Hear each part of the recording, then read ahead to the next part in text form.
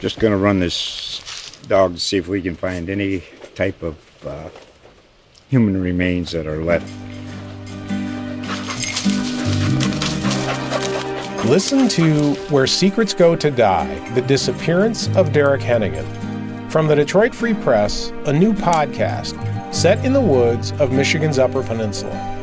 Available on Apple, Spotify, Freep.com, or wherever you get your podcasts.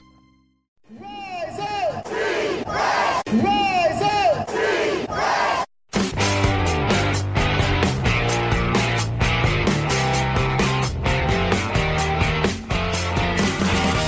This is the Rise Up See Red podcast, all about the Arizona Cardinals and the NFL, featuring insider and outsider perspectives. Enjoy the best hour of Cardinals talk on the web. Now here are your hosts, Jess Root and Seth Cox.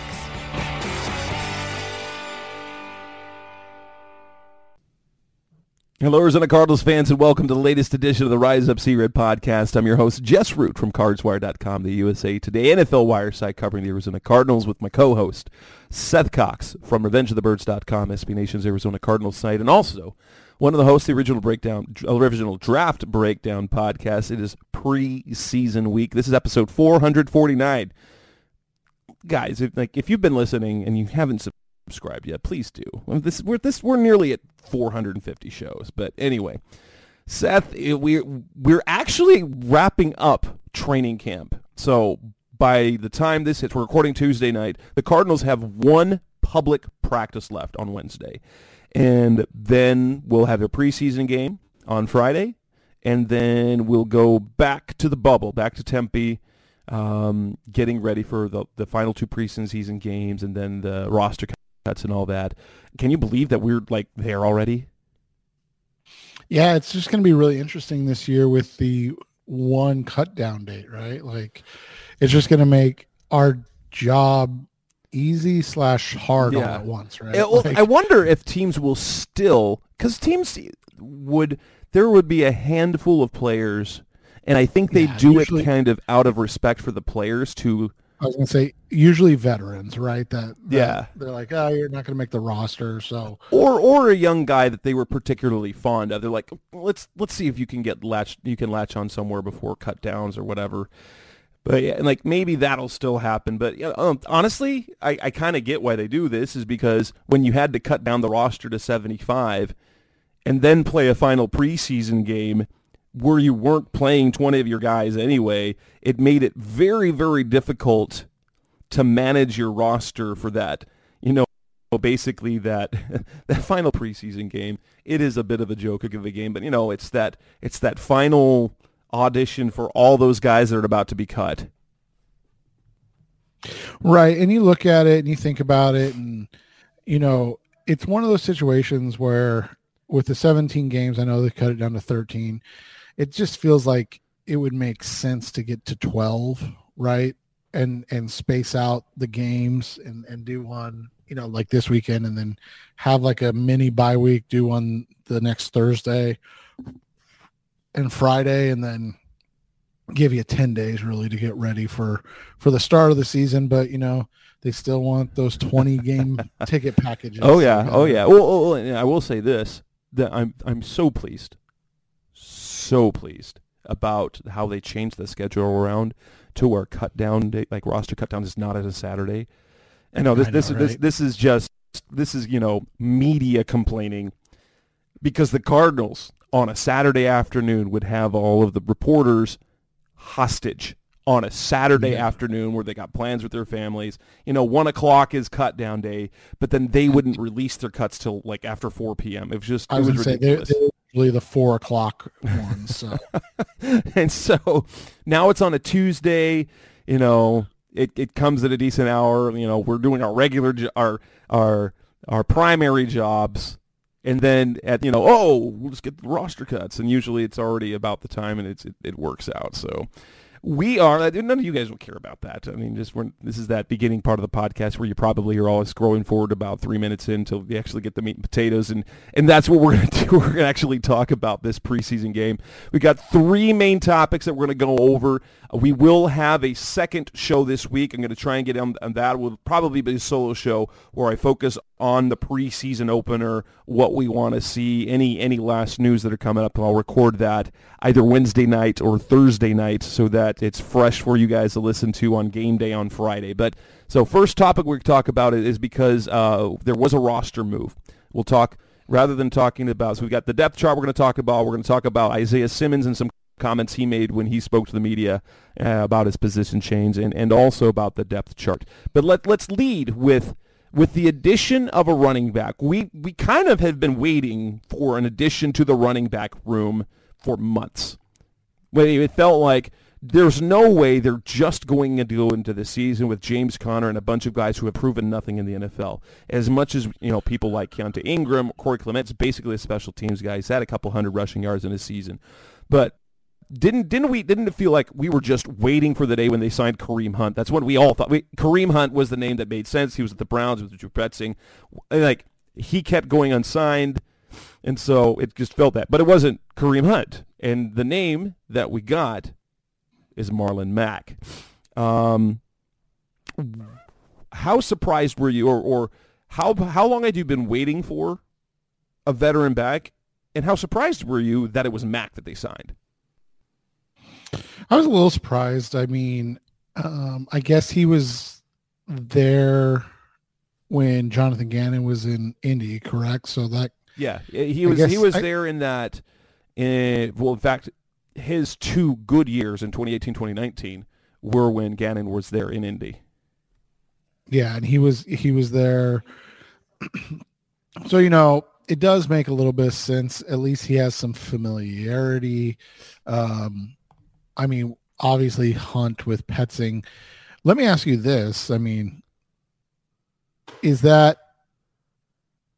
an indictment of Hunt, or what maybe Petzing thought of Hunt, that's where they went instead? I mean, because I think it comes down to money. What the contract numbers come out, because he was in New Orleans, was about to do the workout. The Indy called, offered him more money. Once we find out what the contract was, that might make all the sense. Like if it's a $3 to $4 million deal, or even a $2.5 to $4 million deal, I'm pretty sure all Mack is getting is the league minimum. Well, and we have to be completely honest too. I mean, this guy hasn't been good in 4 seasons. So I mean, since that 2019 season, he hasn't really been any good, and so he's dealt with a lot of injuries and stuff. So I don't even know if this was more just like a let's see what he's got type. Right. I couldn't tell with it. Once we get the contract numbers, it might make a little bit of sense. Like, we got the numbers in for Jeff Swain, the tight end that they got, and he got and it wasn't an expensive deal, but he got I think $350,000 in guaranteed money and in a signing bonus, and it was $1.7 million for the year, which is half what he made last year. But that wasn't just a league minimum. Like even Pat Elflein, it was a pocket. It was a. Now, granted, we're talking tens of $1,000s. I think it was like a $25 signing bonus. Like, woohoo! That sounds like nothing NFL wise. We know that someone gave us $25,000 here to sign. Like, that's absurd to us. And then he gets a roster bonus if he makes the team. But there's like no risk with Elflein. Swain they're counting on. Elflein, it doesn't sound like they're counting on him. They're just like, you're going to compete and we'll see what happens. Mack, I'm interested to see where the numbers come in, because I think Kareem Hunt, once we can find those numbers, is that we'll realize the reason why Hunt wasn't signed is because he was playing the long game. He didn't want to sign for the league minimum. He wanted to sign for something more than that, and they needed, like, a team had to have a need for that to happen, and it just happened to be that Alvin Kamara got suspended 3 games. Benjamin, tore his Achilles, and then that created just enough leverage for him to get a better offer from Indy. Yeah, and it'll be interesting to see where Hunt ends up. I assume by the time this is released, we will probably know, but if not, it's a fun conversation to have. But yeah, it'll be interesting to see how this all kind of works out and how the running back room looks on day one, because I think most of us are expecting 80 to 90% usage from James Conner this year. Which worries me to frickin' heck. Well, yeah, because he's never been able to just. It was like somebody, please have something. But here's the thing, like Marlon Mack, and after the signing happened, now I remember Indy Marlon Mack. I'm like, oh, okay, that's a nice signing. And then the buzz online is like, we've got our number 2 back. And then I looked up the numbers since 2020. Now, granted, he tore his Achilles in 2020, and then that's hard. So it's hard to come. But since 2020, it can be a 2-year kind of 15 games. 15 games since 2020, 211 yards. 15 games, 211 yards.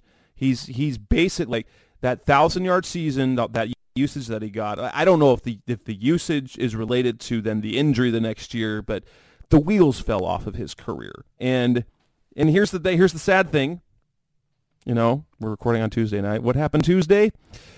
He got hurt on his 3rd day of practice, and walking boot on his left. So it sounds, if it's on a walk, it's probably an ankle.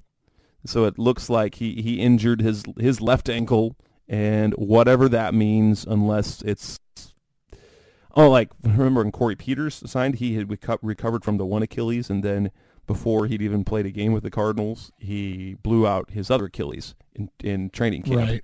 Let's hope it's not that, but. Well, and you mentioned the 15 games, but more of an indictment than the 15 games is this dude has 48 carries the last 3 years. It wasn't 15 games. Look, it wasn't like 15 of those in one game for the 49ers last year.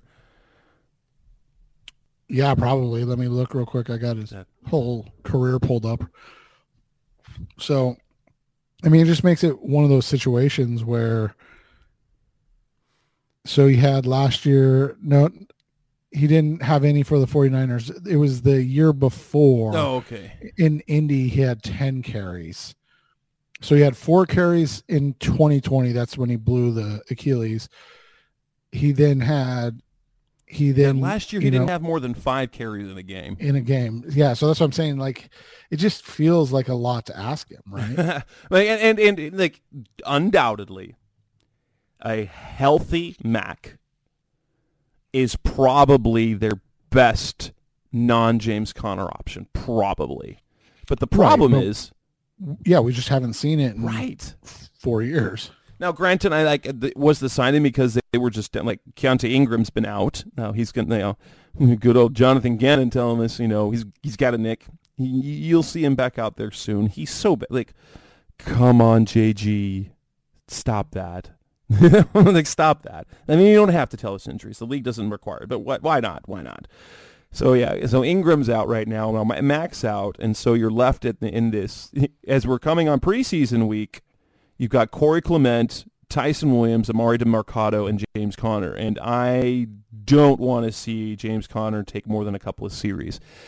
I guess Tyson Williams, we're going to see a healthy dose of Tyson Williams and Amari DeMarcado. Yeah, and that makes sense. I mean, you want to get those guys a look. You don't want to overwork Ingram either. So it'll just be interesting to see how it all kind of plays out, right? Yeah, and I doubt that Ingram even plays because he's been out for the last week and a half. Yeah. That's no good. But so, Mac, I like-ish the move. I wish they had gotten somebody more reliable, I guess.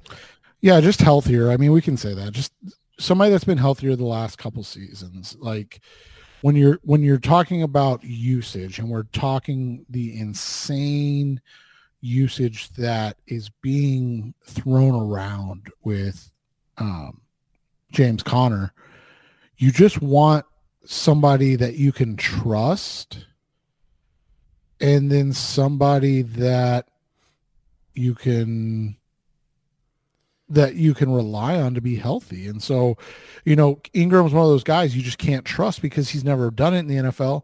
And again, we haven't seen a healthy Marlon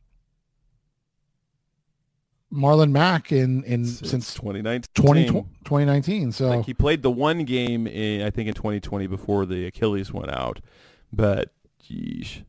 And so, yeah, I'm like, nice if.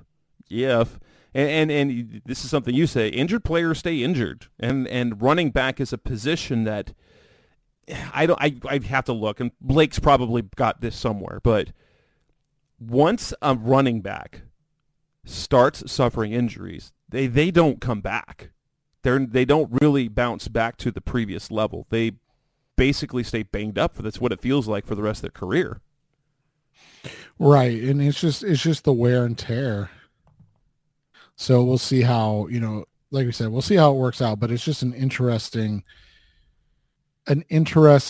decision to make based on what we've been kind of talking about. Yeah. Coming next on the Rise Up C-Red podcast, Best of Cardinals Talk on the Web. Let's talk about the depth chart. What, if anything, is surprising? If there's anything that stands out, that's coming next on Rise Up C-Red. We're back on the Rise Up C-Red podcast, the Best of Cardinals Talk on the Web. The Cardinals released their first depth chart of the preseason. Technically, it's unofficial. It's put together by the media relations team, which I'm sure has a little bit of input from the coaching staff, but doesn't necessarily reflect what it is. Wait, I thought this was the official thing. Well, it's the Cardinals depth chart. It's released by the team, but they're always considered, even during the regular season, I guess they're considered unofficial. Because they're prepared, as prepared by the teams. So this is like Chris Melvin and Imani Suber putting this together, and Mike Helm, they're putting it together, as opposed to the actual, coaching staff putting it together. So for me, there weren't many surprises. I mean, the first thing that stands out is Clayton Tune right behind Colt McCoy, but that's the way it's been practiced. So there's nothing there surprising to you, is there? No, I mean, not really. You've got, the expectation of McCoy and Tune, and the question becomes, can Tune overtake him? And that's really, I think, the only question at this point is, can Clayton Tune overtake Colt McCoy to begin the season? This isn't, for down the road, just for the season. Yeah, that's true. And so far, we'll see how that goes. What I found interesting, look at the offensive line, that the offensive line depth chart almost is a perfect match to what we saw or what we see in practice. I was going to say, on a day-to-day basis. Yeah, it really is just that. Really the only changes, the only flip-flopping I've seen from day to day. The starting five, Humphreys, Wilkinson, Froholt, Hernandez, and Johnson. There we go. There's been a couple of flip-flops, like Kelvin Beach is listed at right tackle, Josh Jones at left tackle on the second team. Both of them, for a couple of practices or once or twice, have switched sides. Makes sense.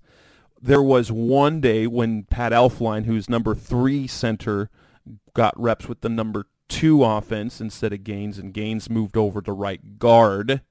But both times I was at practice, and this is interesting to me, is that Pat Elflein, who I guess when he was signed, we're like, oh, he's probably the starting center. He's not even surpassing the rookie right now.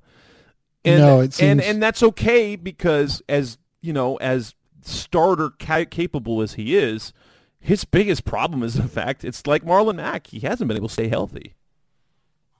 Yeah, and you look at it, I mean, what we said about Elflein was we expected him to start, but it looks like the biggest thing is that he's there kind of a break in case of emergency type of thing, right? Like, there's no reason to bring him in if Froholt or Gaines are doing the job. Yeah, so I think that's kind of what it is. Okay, they've liked what Froholt's done in the offseason. Now let's make sure he doesn't goof it up during the preseason. Yeah, and that's the big thing now.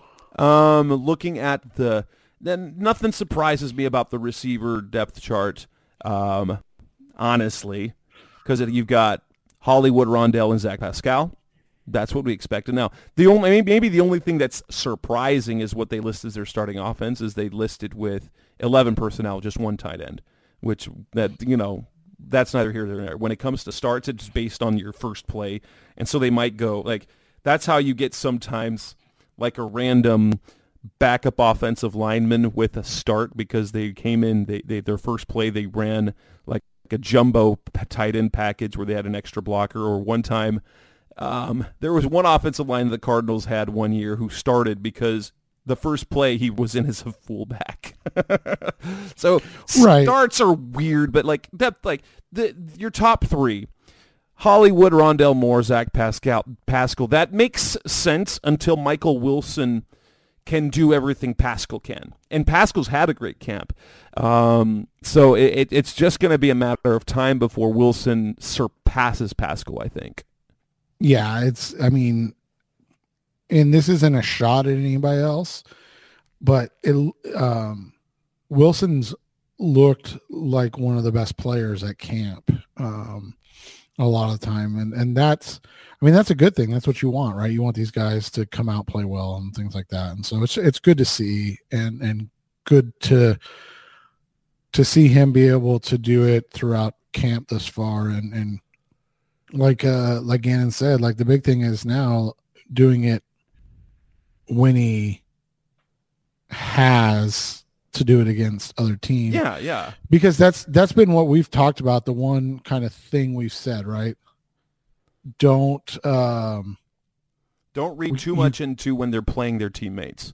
Right, because it may be the fact that the corners are bad, or it may be the fact that, like we said, like your example all the time is Brandon Williams. and then it ended up being that was actually really bad because that showed that Michael Floyd couldn't play anymore.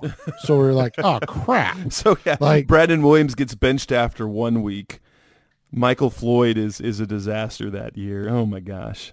Yeah. So that's all it takes is, so don't get overly excited. So, but then also it's still the preseason. So don't freak out if he's not the best wide receiver on the field. Like that's okay too. Like we can have the conversation about being in between, somewhere in between there.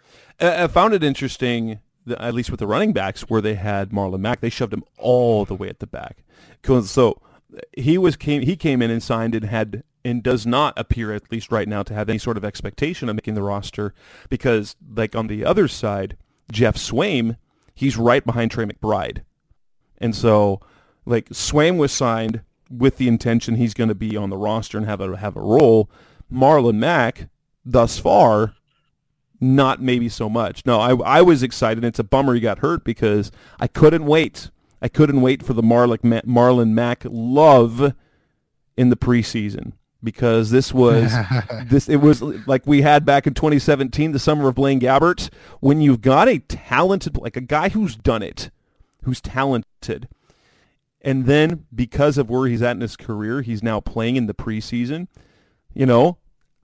Marlon Mack looked great in the red and white practice, but in fairness, he was going against second and third team defense players on the Cardinals roster, and he had fresh legs. It was his first practice after the rest of the team was on a 6-day practice week in the second week of training camp. And so, of course, he looked good. Of course, did I write about how Marlon Mack looked good in red and white practice? Of course I did, but I get to the caveat. Well, there's reasons why, and I couldn't wait to see him in the preseason to stand out and be like, see, he's ready. He's back. Well, no, he's just going against second and third teamers, honestly. Just like the summer of Blaine Gabbert. Gabbert was supposed to look like the best player of the field, and he did. He did exactly what he was supposed to do that preseason. Exactly. The defensive side of the ball is interesting. For anything else for me, defensive line makes no sense at all. It actually doesn't make sense. Rashard Lawrence is listed as the third-team nose tackle when he has... Now, I will say this. In the times I've seen practice, the first-team defensive linemen, they've been all over. Like, they've had all, like, literally, they don't know what they're doing. Not that they don't know what they're doing, but they don't know who's going to be in there. Because I've seen I've seen Jonathan Ledbetter and Rashard Lawrence. I saw the most as like the first, like they came out as the first team defensive line. They added Lecky Fotu for a package. Then another time it was LJ Collier and Eric Banks. They had a Carlos Watkins. I saw a little Kevin Strong, but like a nose tackle, Lecky is the number one. Then Kevin Strong, then Rashard Lawrence. And that's the one area where I'm like, this is super interesting as to what the perception of the offensive line is, and the defensive line. Because one, Carlos Watkins isn't among the best three, and Lecky Fotu is. Yeah, and so we'll see how that works out. It might be one of those situations where, new regime, new coaching style, new way of doing things fits in with Lecky a little more, right?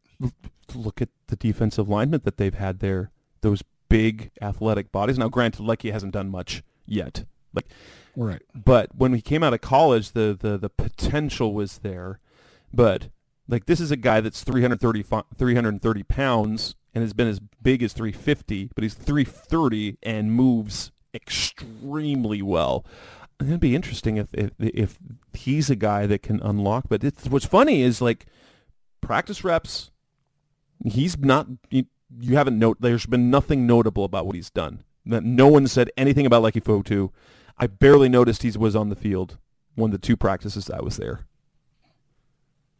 Well, isn't that kind of what it usually looks like? It's true. Yeah. No, but other than that, it was just interesting to see where Rashard is, because he's been, they kind of raved about him a little bit. He was Monty Austin named in particular Jonathan Ledbetter and Rashard Lawrence when he talked about the defensive line.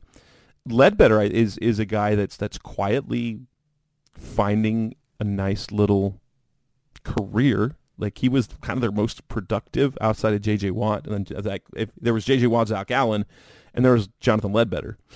And, maybe he's got something there. The outside linebackers, Dennis Gardeck and Zaven Collins, there's no surprise there as they're listed as a starter, because that's how they've been getting the reps. Now, am I surprised that Dennis Gardeck is a first-team outside backer in this defense? I am shocked that it is not Cameron Thomas. Yeah, so am I. And it's odd that Thomas is listed behind Zaven and not Gardeck, right? So my J being buried third behind behind Jim KG. It must just be from all the injuries, right? It could be. He literally just came back the other day. So yeah, I think in terms of strong side, weak side, I think that's how they have him listed, because Cam is the bigger body. Like, he's built like Zaven, and Gardeck, he's small, and so you've basically got. The way I had it listed is that Zaven was strong side and Gardeck was weak side, and so that's built like that. And so Dimakaji, I think, could go either way, but Sanders makes sense as a weak side guy, and then you've got Zaven, Cam Thomas, and B.J. Ojulari and Jesse Luketa, who are your bigger guys that you could put strong side and win on that side. Right. So it'll be interesting to see how these unfold. I think they would really like Collins and a guy we're about to talk about to win these roles, right? Oh, for sure. Like, yeah, Cam Thomas, B.J. Ojulari. Collins, it feels like that's going to be his role, and I hope he's not terrible, because if there's one thing he's never... Like, he's got the size, he's got the athleticism, he's got the want to. Dude doesn't have bend. No, but you also don't need it if you can play that role, like you said, of the strong side guy, and be more of a guy that takes everything down. Yeah, but cornerback, I found a surprise there, because Antonio Hamilton is listed as a starter next to Marco Wilson, but we have not seen Antonio Hamilton practice with the first team at all. It has been, along with Marco, who quietly is cornerback one, is Christian Matthew and Keitrell Clark. Those are the two guys that have been getting playing time with the first team. It is never Hamilton. Yeah, and that's why it was so odd, right? Like, we haven't really talked about Hamilton at all, and this guy just shows up as the number 2 corner out of nowhere, and you're just kind of like, okay. Like, I know Hamilton's going to be on the roster. His contract's 100% guaranteed. You know, they paid him. It's and he's at least special teams. Like, he's going to be solid depth in special teams. He's going to give you a lot. At this point, this is a question. Do you think Garrett Williams is going to come off NFI anytime soon? It doesn't seem like it. I think he's going to start the year on the PUP, which is what, 6 weeks, 4 weeks? You know, I think because he's on NFI, he can stay on that indefinitely, I'm pretty sure. Okay. Because that's a little bit different, because that was a pre-employment injury. Yeah. And so it's one of those things it's one of the dirty secrets of the NFL. You put a guy in NFI, trick. You cannot pay them. You cannot pay because they got hurt, not before on the job. Yeah. Now, would they do that with a guy they drafted knowing he had a torn ACL?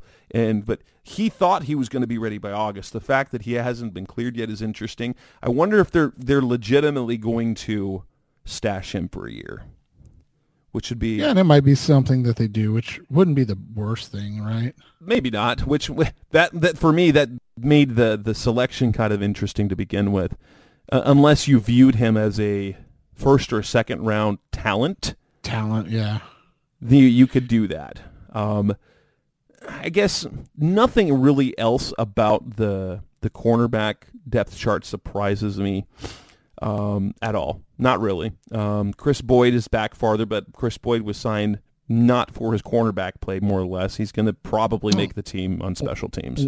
But we also didn't talk about the inside backers. We probably should mention that. Oh, that's true. So you've got, now, in fairness, they list Chris Barnes next to Kaiser White. That's real, because that is one of the legitimate position battles, like based on playing time, like reps with the first team. It'll either be Chris Barnes first, then Josh Woods, but they basically alternate series. And that's the same thing with like the cornerback position, because of Benketrell Clark and Christian Matthew. They literally alternate series, and then the same with the defensive line. And so the fact that Chris Barnes is listed at the top, I think that's more because I think like they did do with the punters, that they're basically 1A, 1B, that they're basically even. I wonder if it's just his NFL starting experience that they put Barnes, that the media relations department put Barnes ahead of Woods, because it's felt like, from what I've seen on Twitter, because I haven't been in all the practices, is that Woods usually starts as, like, they usually start with the first team and then they bring in Barnes for the next series. Yeah, and so again, it's just one of those situations that'll be interesting to kind of follow along and see how it all plays out, because so far it's one of the listings that doesn't follow with what some of the things that we've seen in practice, even if it's practice stuff that we're not reporting on. Yeah, nothing surprising about the safety position. We know that Bowden and Jalen are there. Isaiah Simmons is there. Like that's not surprising. What is surprising, and this I got the feel for this before, is how close the punting competition is between Nolan Cooley and Matt Haack. I thought for sure when they signed Haack that this was a done deal, right? A guy that's always, like, he's never not been an NFL team's punter. Like, he's never been unemployed midseason. Nolan Cooney's not proven anything in the NFL, and it looks like right now that they are, in fact, neck and neck in the battle for punt, and maybe both offer something different, because if Cooney makes the team, he'll do kickoffs instead of Prater. Haack is a left-footed punter, which adds a little wrinkle, and then obviously both they're going to have to, like, I wonder how much the holding job will factor in. And interesting fact, and this was a nugget that I found in the offseason just scouring for stats, because one of the things when the Cardinals signed Matt Prater, we thought, well, what are they going to do about kickoffs, because he hadn't kicked off regular since 2014. Matt Prater set basically franchise records for touchbacks like number of touchbacks in his season and for touchback percentage. It's ridiculous. Like, it's ridiculous for a guy who hadn't been regular kicking off since it was 2014, I believe it was. And so let me look at, like, this is stupid. This is stupid. So he had 107 touchbacks over the last 2 seasons. In 2 seasons, he is number 3 all time in franchise history for touchback percentage. He has the highest touchback percentage at 73.3% of anybody who's played more than 2 games. That is crazy to me. But he also, like, remember with, like, last year, he also had the hip injury that kind of affected him. So I wonder how much the ability for Cooney to kick off will impact the decision on which punter they keep. Yeah, and that's what you're always curious about as these play out, is like not just the punting aspect, but the holding and things like that, and how it will affect the decision making. Do you think Prater has a say? I think he probably does, at least a little bit. I think ultimately, like, do you think they will ask him?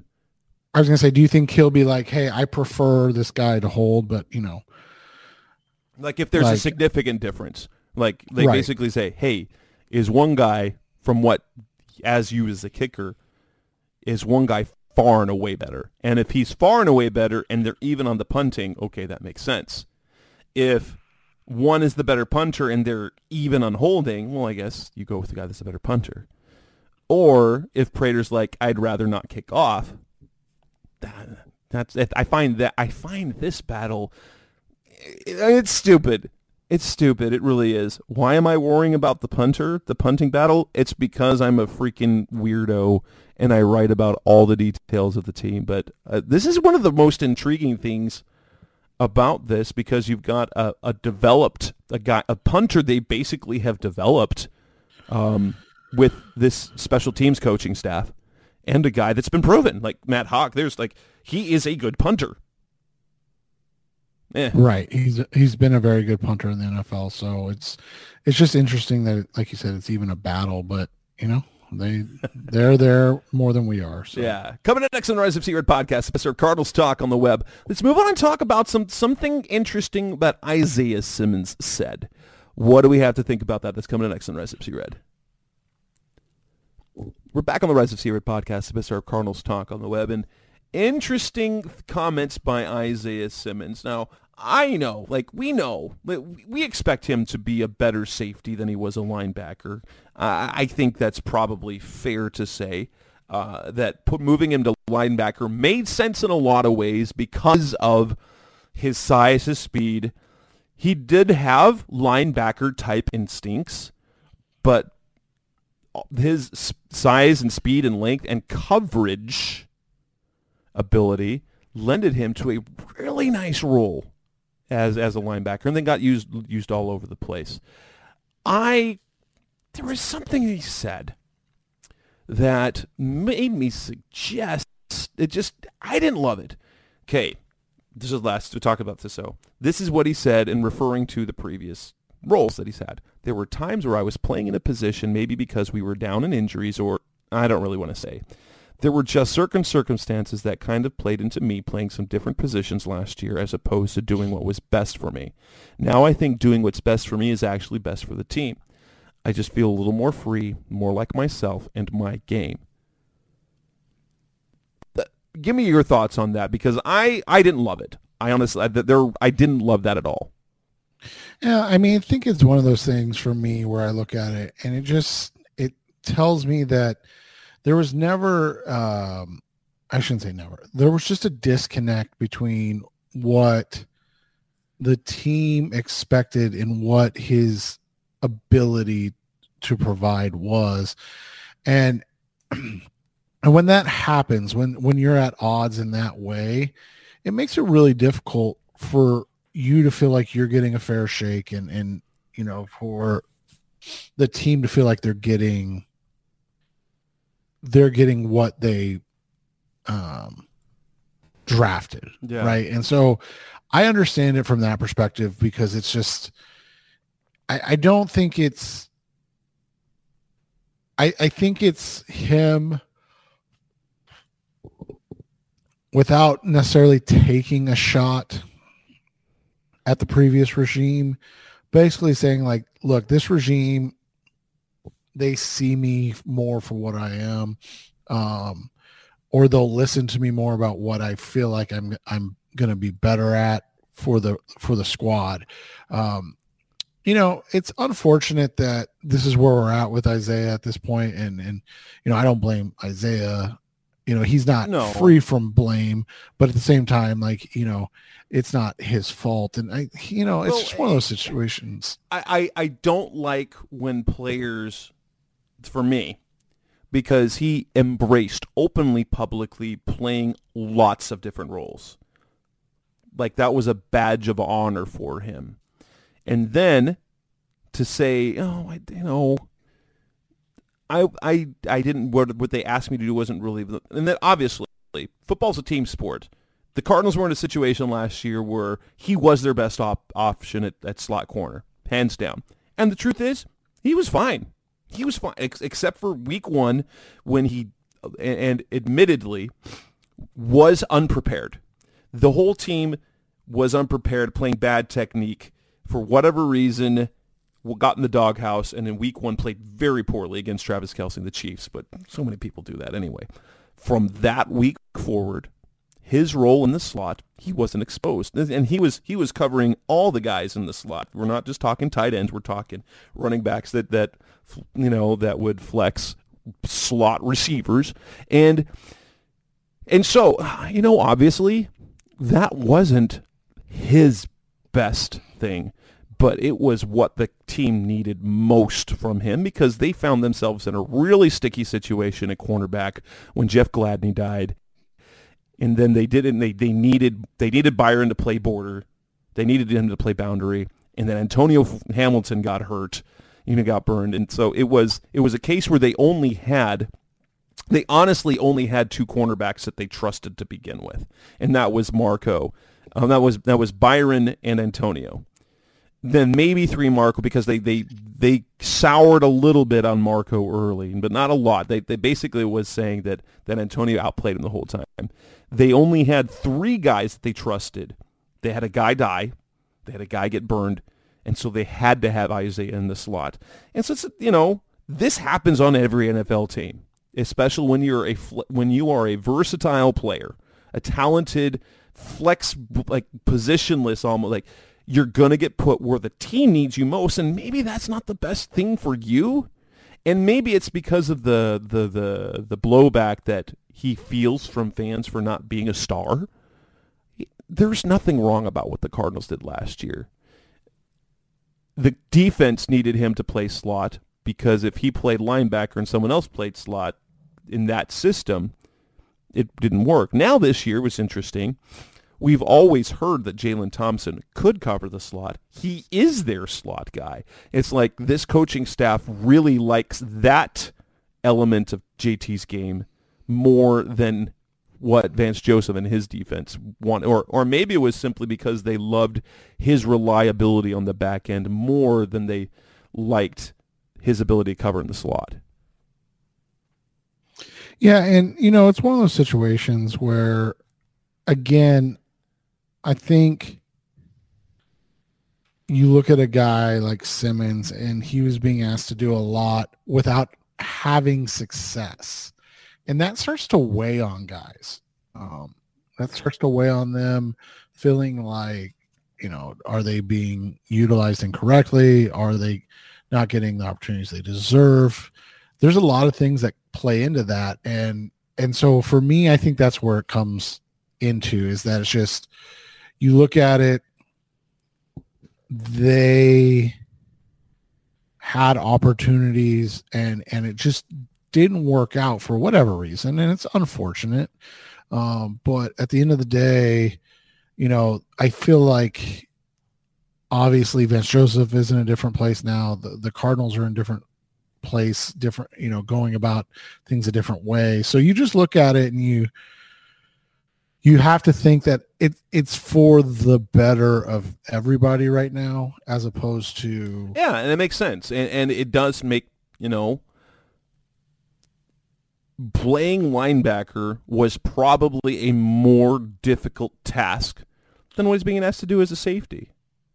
Safety, you need to make some plays, but...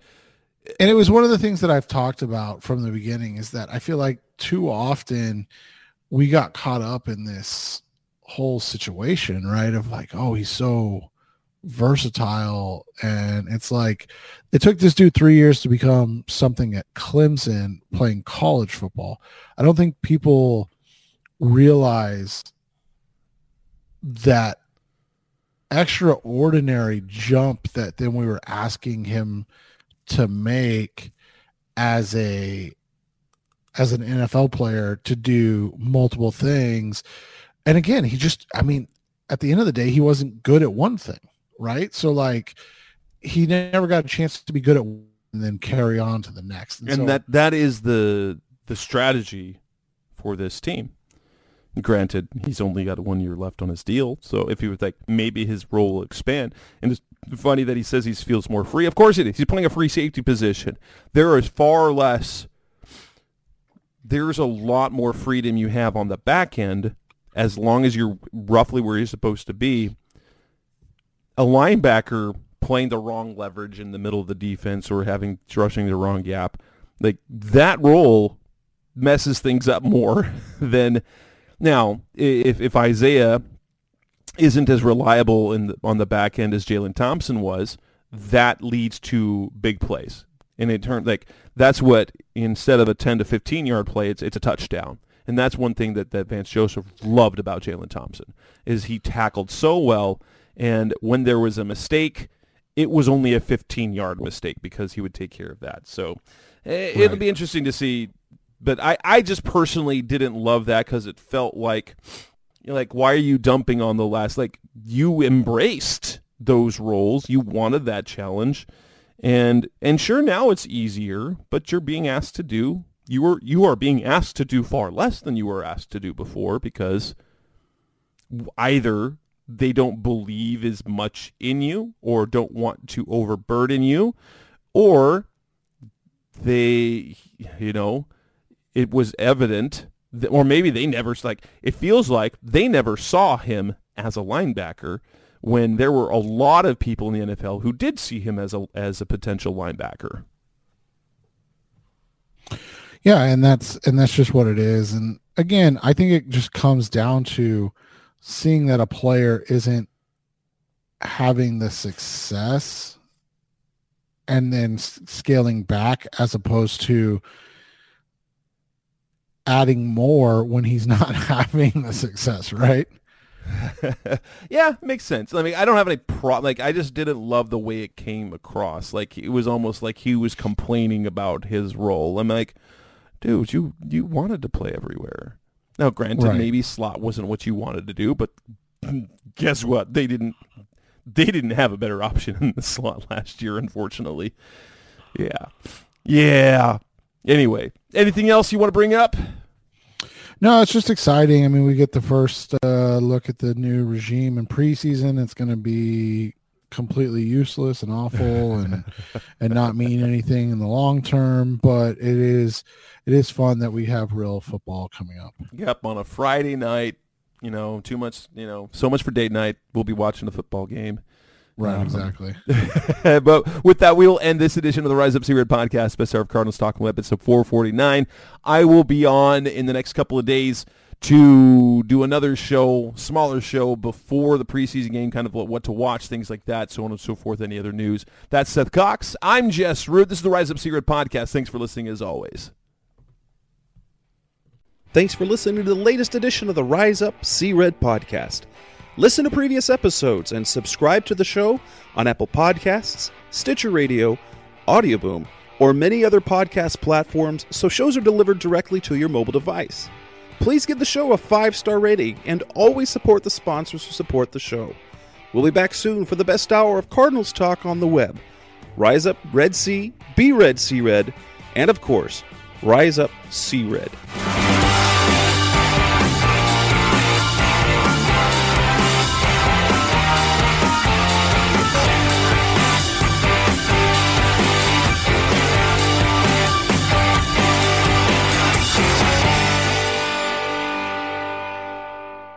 Rise up!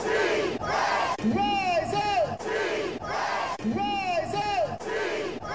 Rise up!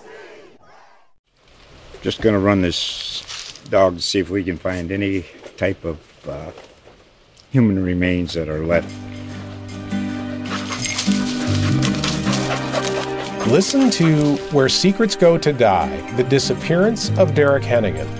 From the Detroit Free Press, a new podcast set in the woods of Michigan's Upper Peninsula.